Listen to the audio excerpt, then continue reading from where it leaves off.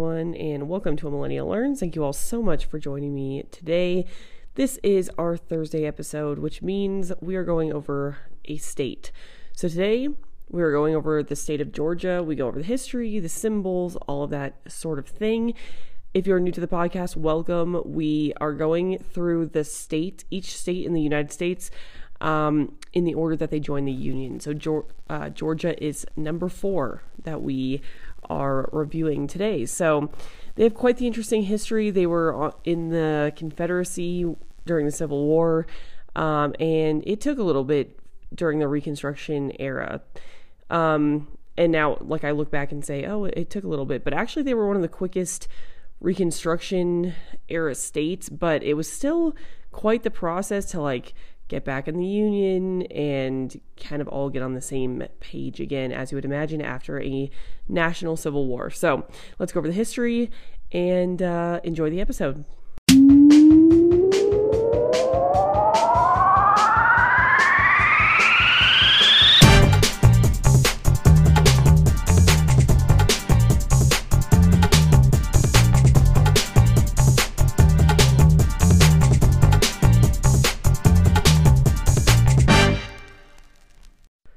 Okay, I always like to go over some just basic facts about the state before we get into the history. So the capital is Atlanta. My voice keeps cracking, but I'm just going to keep going.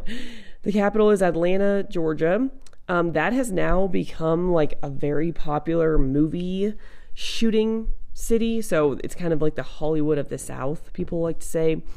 It became a state January 2nd, 1788. So it was, again, the 4th state to join the Union after the Revolutionary War. It is named Georgia after the King of England, King George II. So King George, Georgia, there it is.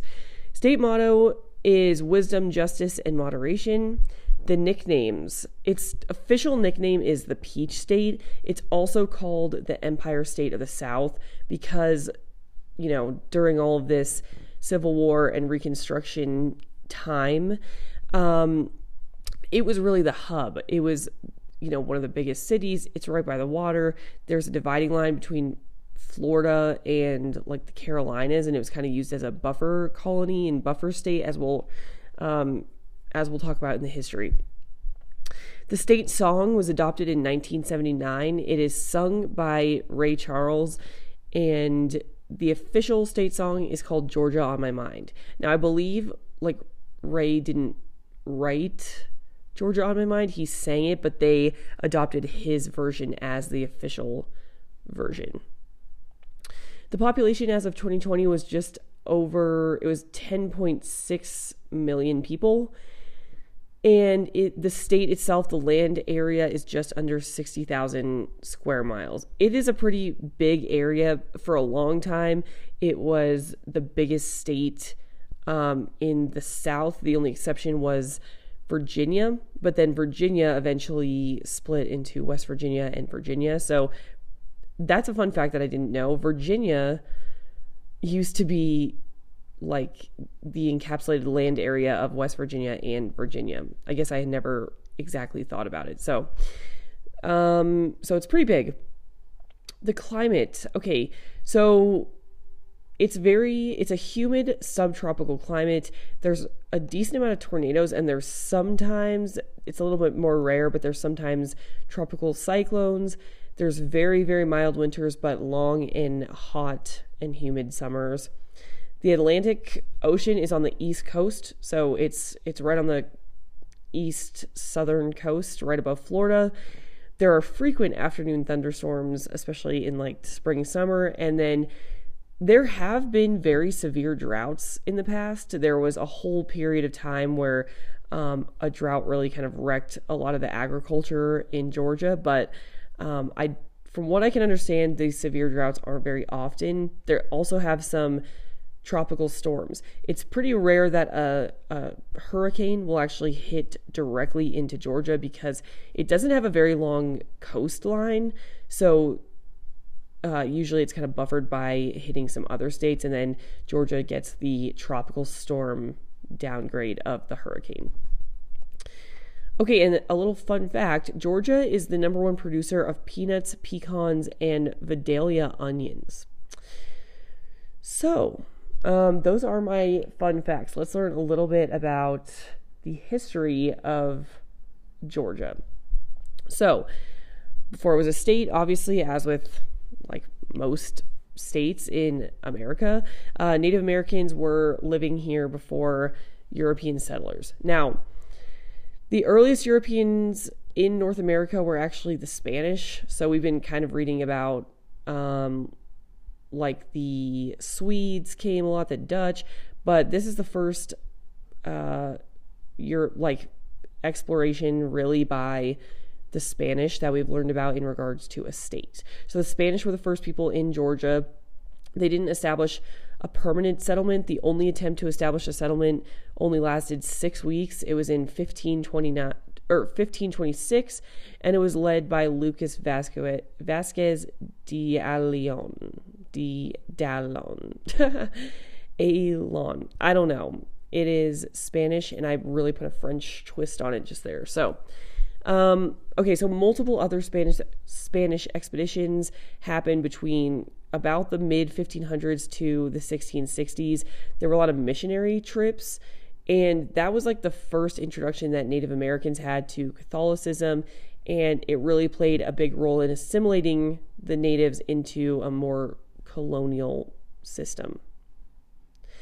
So in the mid 1600s, English settlers from South Carolina traveled into northeast Georgia. So they traveled south into Georgia area, and that is where they started engaging in the slave trade of Native Americans. But then that wasn't as profitable as the deerskin trade, so more people shifted towards that. Okay, the first idea of Georgia was it was conceived by James Oglethorpe, and his notion for the colony was that Georgia was going to be a refuge for London's indebted prisoners. That was the original idea, except for none of the first settlers into Georgia were indebted prisoners, but that was the idea. The colony was actually established in 1732, and the purpose was a little more practical. It was to protect South Carolina and the other southern colonies from a Spanish invasion through Florida. So, from what I have gathered, the Spanish were in Florida and they wanted to expand their land north, and the English colonies were, the more northern colonies like up in America, and they wanted to expand south, or they at least didn't want to lose any of their land to the Spanish.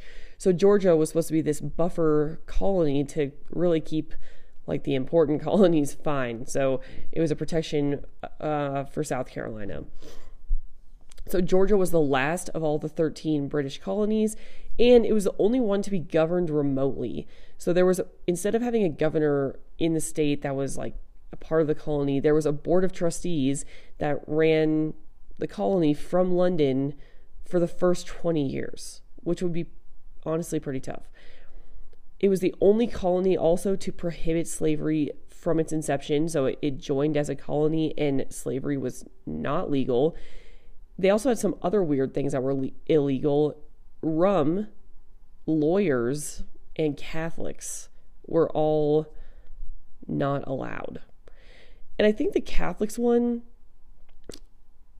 other than just, Church of England Catholics, I think Catholicism was so tied in with the Spanish, which were what they were trying to protect the other colonies from, that they thought, if these Spanish Catholics get assimilated into Georgia, that would be bad. So let's just make Catholics illegal. So rum was eventually legalized in 1742, and slavery was, it's very interesting that they entered in with slavery being illegal and then legalized it in 1751. So, kind of odd. Georgia switched to being governed by royally appointed governors. So instead of that Board of Trustees, they switched and put governors, but they were all appointed by England. And so that lasted from 1752 to 1776, and that whole system ended with the outbreak of the Revolutionary War.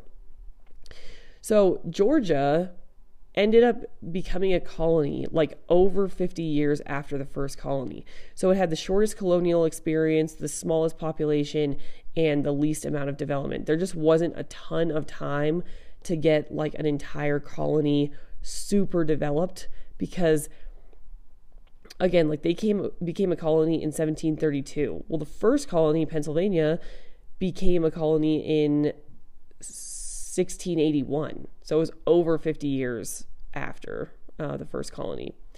So there was just not a lot of time to develop. So Georgia remained largely on the periphery of the Revolutionary War because of this, and they were not super involved with the war's like political and wartime action, this says. They also tended to sympathize with the British more than most colonies because they had been under royal rule the whole time, and it had brought prosperity for a lot of the colonists. They didn't want to bite the hand that feeds them. They're like, you know what, we're under England. We've been under this royal rule, and it hasn't been that bad, honestly. So they also desired the presence of British troops because they wanted to stem the threat of Indian attacks. So they were afraid of losing a lot of protection as part of the Revolutionary War. So while they officially sided with the war, a lot of the people in the state were more sympathetic towards the British. Okay, so here's where we get into the history once Georgia becomes a state. So, Georgia as a colony was well represented at the Second Continental Congress. 3 Georgians signed the Declaration of Independence. Those were Button Gwinnett, Lyman Hall, and George Walton. There were 2 Georgians who signed the U.S. Constitution, named Abraham Baldwin and William Few Jr. Again, it was the 4th state to ratify, and during the war, there were several incursions into Florida. The most notable was the Siege of Savannah in 1779. This was the most serious military confrontation between British and American troops in the war in Florida. American troops, with help from the French, tried to free the city from its year-long occupation by British troops. So it was a struggle over who owned the city. In 1779, the capital was moved from Savannah, Georgia, to Augusta, Georgia. And shortly after, the Battle of Kettle Creek took place. Now, it is rumored that this woman who, her name was Nancy Hart, and she was rumored to have been in the Battle of Kettle Creek. So Nancy Hart was a female patriot and spy, and she was credited for killing several Tories in her home. So she apparently was at this battle in Georgia. Okay, so Georgia's economy was coastal plantation based, and they grew a lot of rice and Sea Island cotton. Now, in 1793, Eli Whitney invented the cotton gin during a visit to Catherine Greene's plantation. Catherine Greene is the wife of the military leader Nathaniel Greene. So when he was visiting there, he saw all the cotton stuff, and he made the cotton gin. Well, that invention, while it was probably very efficient and good for actual processing cotton, was very, very bad for a time there, because it led to a super high concentration of slaves that were enslaved for the sole purpose of cotton cultivation using the cotton gin. So it let them process so much more cotton, which means they needed more slaves. And so that whole region really was dominated by slaves because they were using the cotton gin. Okay, the University of Georgia was established in a 1785 charter. It was the first university in the nation that was actually established by a state government, and doors didn't open until 16 years later, but it was established in 1785's charter. Okay, then there was a gold rush in North Georgia in the mountains there, and that was kind of all throughout the 1830s was this gold rush. So a lot of people went up there to try to find their fortune.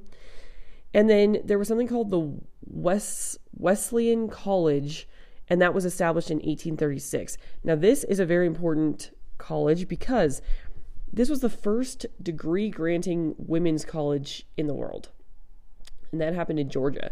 So in some ways, Georgia is like very progressive, or at least started out as progressive, with like no slavery allowed. They established the first college that gave degrees to women. They established the first state-run college. So like parts of Georgia's history are very progressive, but then parts of it are very not. Okay, so this is where we get to part of the unfortunate part. The Native American presence in Georgia lasted for much longer than other states. They kind of cohabitated longer than in most colonies in early states, but ultimately there was a lot of conflicts, and Georgia forcefully removed any Native Americans from the Northwestern Territory in 1838 to 1839.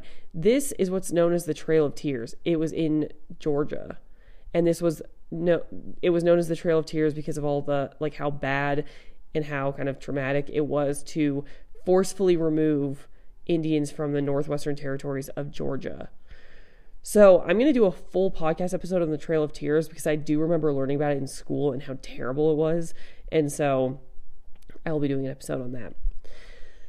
Okay, so in the 1830s, railroads started being constructed to connect all the major cities in Georgia, which were Athens, Augusta, Macon, and Savannah. That was in the 1830s that it started.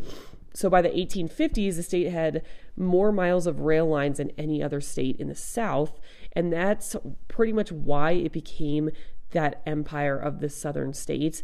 It was a center point of the Civil War because it was so well connected. There was so much infrastructure that had been built, and the railroads were a big part of this. By 1860, Georgia was increasingly industrialized. This is where it really got known as the Empire State of the South. It had the largest population and played a large part in the secession. And it also had the largest number of enslaved people. So combined, it had the largest number of both enslaved and enslavers, only second to Virginia, but Virginia ended up splitting in 1863. But it did have the highest number of enslaved people was in Georgia. So Georgia was the fifth state to secede from the Union. It happened on January 19th, 1861, which is my mom's birthday. So Georgia's secession and my mom are birthday twins, I guess. States, let's see. Okay, so the state had a lot of geographical diversity and dominance of non-slaveholding white males, which actually made the secession convention one of the most divided. So there were a lot of people against secession because, again, as we talked about in the Civil War history podcast, which was my last one. If you haven't listened to that, go listen.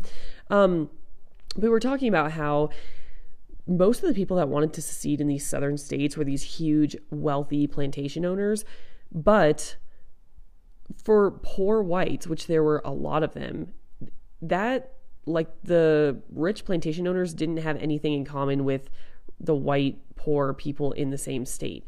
So a lot of those, like a lot of people who didn't own a plantation, who didn't have money, did not want to secede from the Union. They didn't want to fight for these rich people. They didn't want to risk their lives for the business interests of these rich plantation owners who eventually got an exception from getting drafted because they owned too many slaves. Like the president of the Confederacy said, well, if you own 15 or more slaves, you don't actually have to get drafted, which made everyone else even more bitter. And so it was just hard to get people to go fight. So there was a varied population. And so the secession convention was very heated and pretty divided. Georgia's Howell Cobb presided over the Confederacy's organizing convention. Thomas R.R. Cobb was the primary author of the Confederate Constitution. Both of them were Georgians. Alexander Stephens was a Georgian, and he was the vice president of the Confederacy. And Robert Toombs, also a Georgian, was the Secretary of State. Okay, so the Civil War. Now, I just wanted to read this whole part because I thought it was very, very interesting. It said, the most decisive military incursion into the Deep South occurred during Union General William T. Sherman's campaign from Chattanooga, Tennessee to Atlanta in the spring and summer of 1864. The fall of Atlanta in September 1864, a major military and psychological setback to Confederate forces, secured U.S. President Abraham Lincoln's re-election less than 2 months later. Sherman's subsequent military campaign, known as the March to the Sea, was an equally devastating blow to the Southern morale, capped by the December occupation of Savannah, which Sherman presented to Lincoln as a Christmas present. Another distinguishing feature of the war in Georgia was the presence of the prison camp at Andersonville, the largest and most notorious of the Confederate prison camps. Andersonville became the source of much post-war propaganda and notoriety due to the high casualty rate among its prisoners, and its commander, Swiss-born Henry Wirz, became a scapegoat for Northern anger as the only Confederate executed for war crimes. Okay, so lots of drama happening in Georgia during the Civil War and Reconstruction. Okay, so let's talk about the Reconstruction period. Post-war, the post-war period was filled with political tensions and struggles over federal occupation, racial violence, and so I think it would be so hard to reconstruct after you literally just fought against your northern neighbors. Like, again, we're going to do a full reconstruction podcast, but that would be so hard to bring that back together after you just lost a full war to people in your own country, and now they have to take you back over. Okay, Freedmen's Bureau and the KKK both played a prominent role in Georgia, as it did in a lot of other southern states. But 460,000 slaves were freed in Georgia after the war. Sherman issued Field Order 15, which was a plan for land distribution to emancipated blacks. It never really came to fruition. Like, freed slaves were promised this land, and it never happened. And because it never happened, this is the origin of the term, you get 40 acres and a mule. So that came from the Reconstruction period. Okay, I wanted to read this other snippet, and I'll link this full article below. It's very informative, but I wanted to read this little section. It says, another notable aspect of Georgia's Reconstruction was the General Assembly's expulsion of the 1868 of 27 duly elected black Republican legislators, despite the fact that Republicans then held both the governorship in Rufus Bullock and a majority in the state Senate. So, this was the Georgia's assembly. So, there were a lot of Republicans in office, and they kicked him out. Okay, that action, along with the subsequent Camilla massacre, which left about a dozen black protesters dead and 30 wounded, led the U.S. Congress to reimpose military rule to the state and to ban Georgia's newly elected congressmen from taking their seats in the House of Representatives. This action provided a strong lesson in federal power to other Southerners who had hoped to subvert the federal law and constitutional amendments. So, the people, or the representatives of Georgia, the government, really wanted zero federal government, like, because they were slave owners and they could just do whatever they wanted with their own human property. They wanted like zero federal government.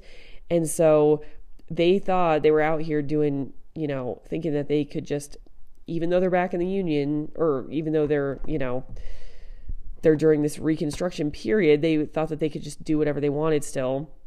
And so they were kicking out Republicans who were black representatives. And then there was like this whole massacre, and the U.S. was able to say, no, we actually have a federal government now, and you can't be doing that. So eventually, Georgia was the last state to be readmitted into the Union in 1870. Remember, the war ended in 1865. So it took a full 5 years for them to be readmitted back to the Union.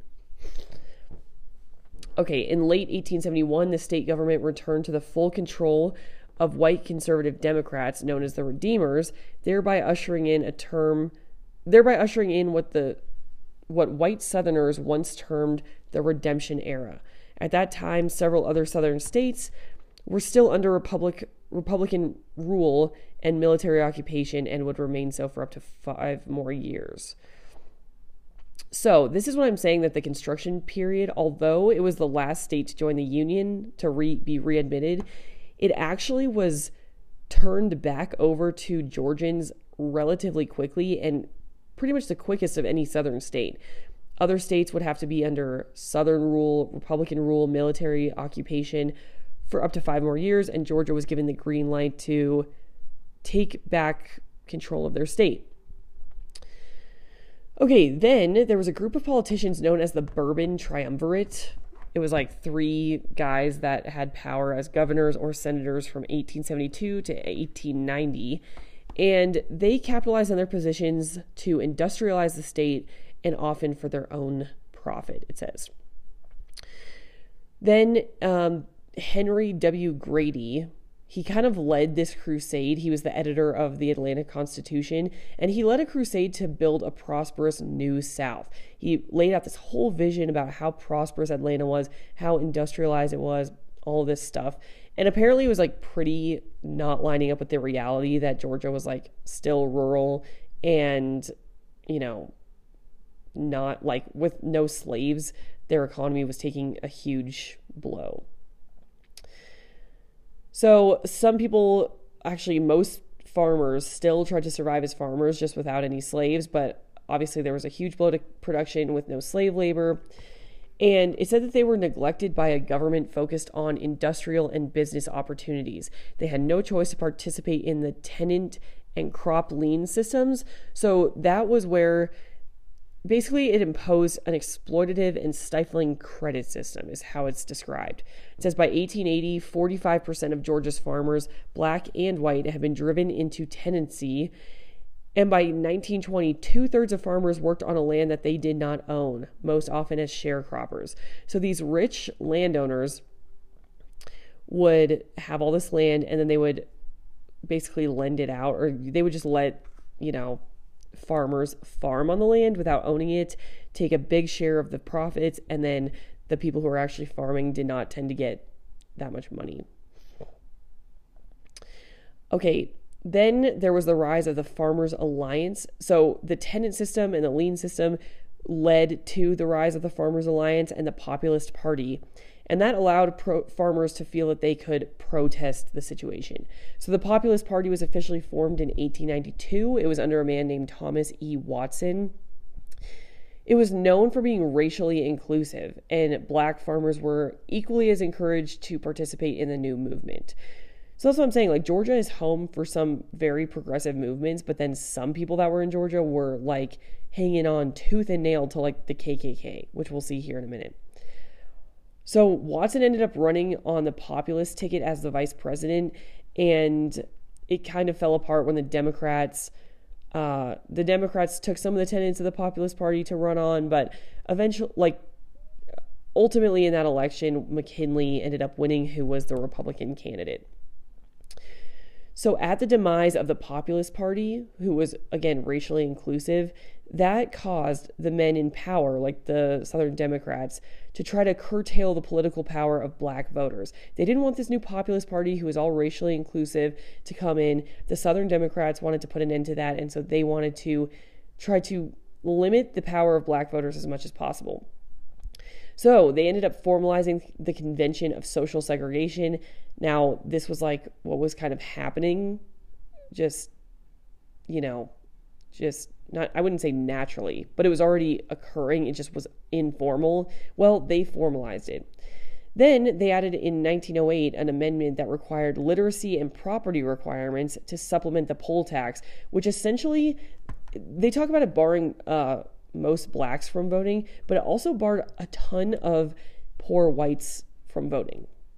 So it was like universally bad for all poor people, regardless of race. That was also what mandated the social segregation.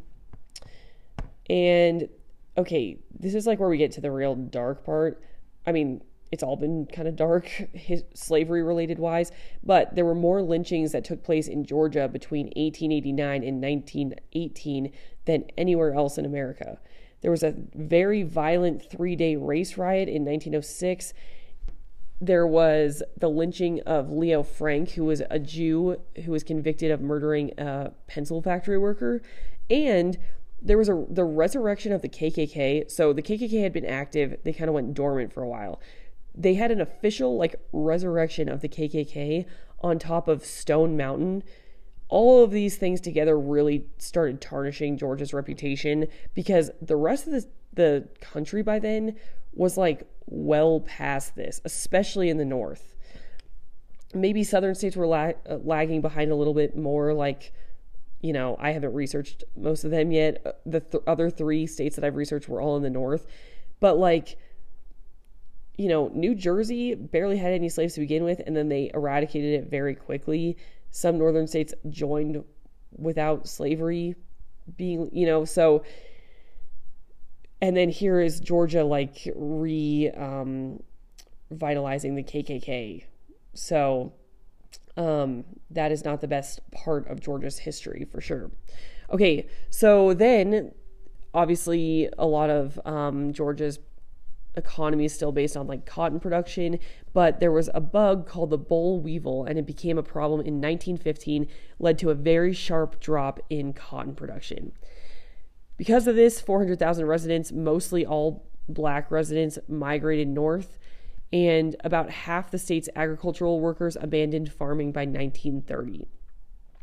As a result of this, and as a result of the Great Depression and there being essentially no jobs because of the boll weevil in Georgia, Roosevelt created what is called the Agricultural Adjustment Administration in an attempt to raise crop prices.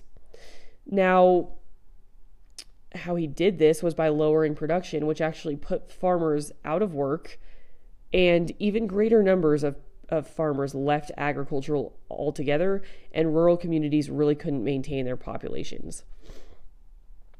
Several Georgian towns attracted workers to textile mills, which is how they kind of made it through the Great Depression. In 1923, Charles Lindbergh flew the first solo flight in Georgia, and the Atlanta International Airport was also established in 1945. Okay, so entry into World War II brought the Great Depression to an end in Georgia. There were a lot of industrial production jobs for the war effort. It created a ton of jobs. So the way that Georgia really became central in World War II and in the war effort was that Georgia trained a ton of soldiers in Fort Benning. So all the soldiers, or maybe not all, but many soldiers would come to Fort Benning to get trained before they got shipped out. And then also B-29 planes were produced in Georgia as well.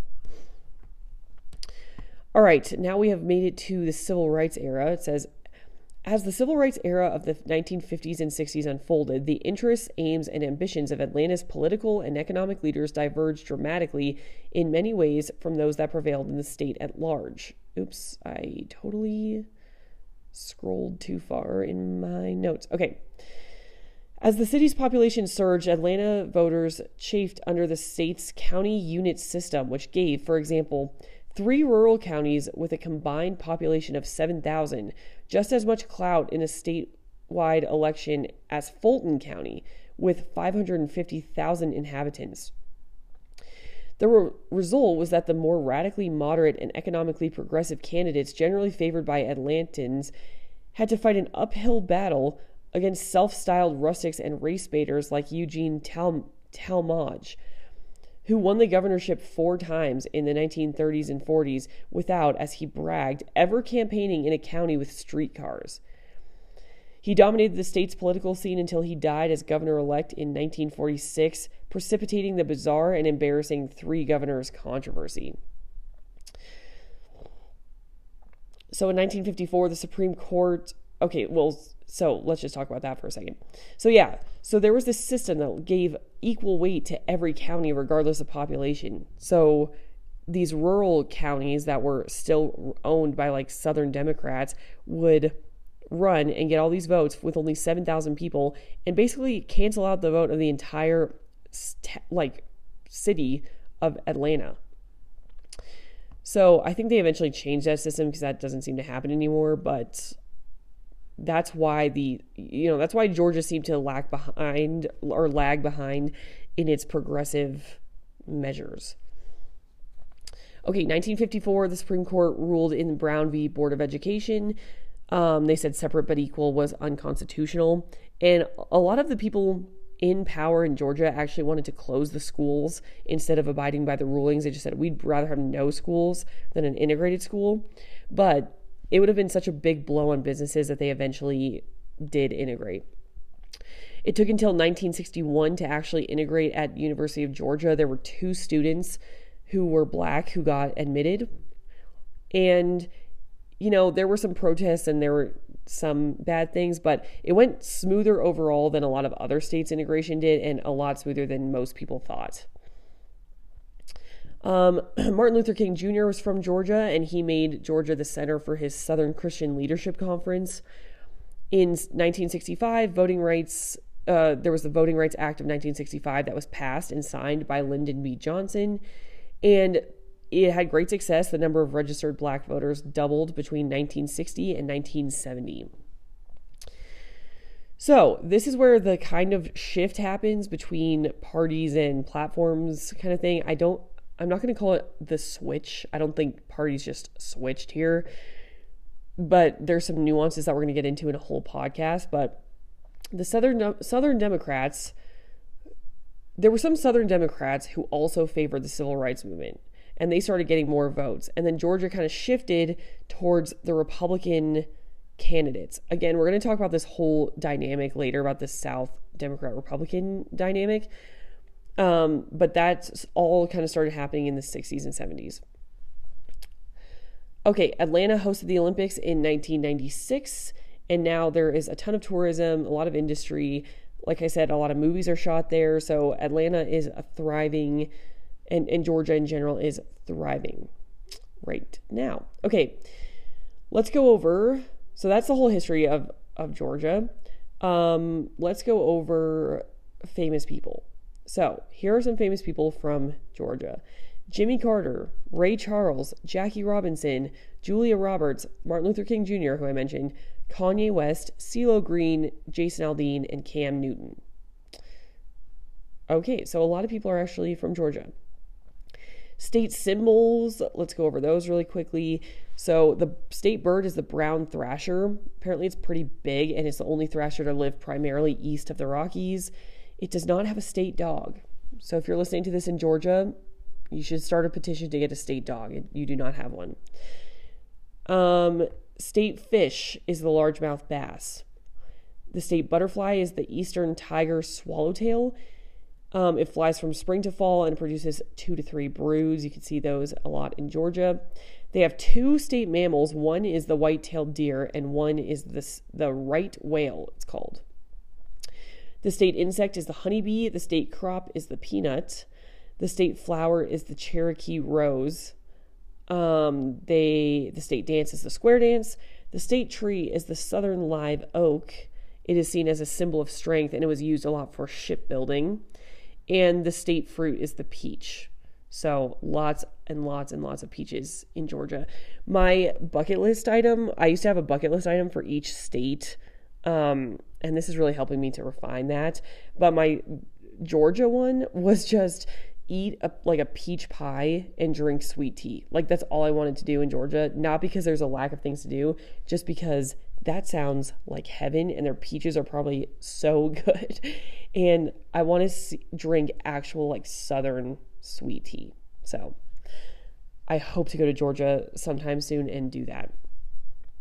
Okay, then I highlighted a few attractions. There's a lot more than this, but I just did 5. So one of them is the Savannah Historic District. This is like downtown Savannah. There's really cool buildings of very historic, sort of antebellum period houses.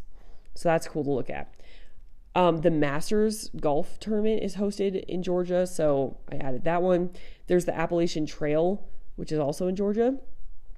The very first Chick-fil-A was opened in Georgia, so you can go see that. And Coca-Cola was invented in Georgia, and so there's a full World of Coca-Cola museum. So my cousin actually just went there and toured it and sent pictures, and it looks awesome. I would love to go and see the whole thing. So that is Georgia, the history and the symbols and all of the fun facts about Georgia. I hope you enjoyed the episode. Leave, if you haven't already, make sure to go onto Apple Podcasts and leave a comment and a review if you enjoyed it. Follow me on Instagram at Abby Rancor. And thank you all so much for listening to the history of Georgia. And if you have been there and you have other attractions or fun facts, do let me know and I will do a follow-up. So thanks for listening, everyone. Have a great weekend and I will see you on Monday. Bye.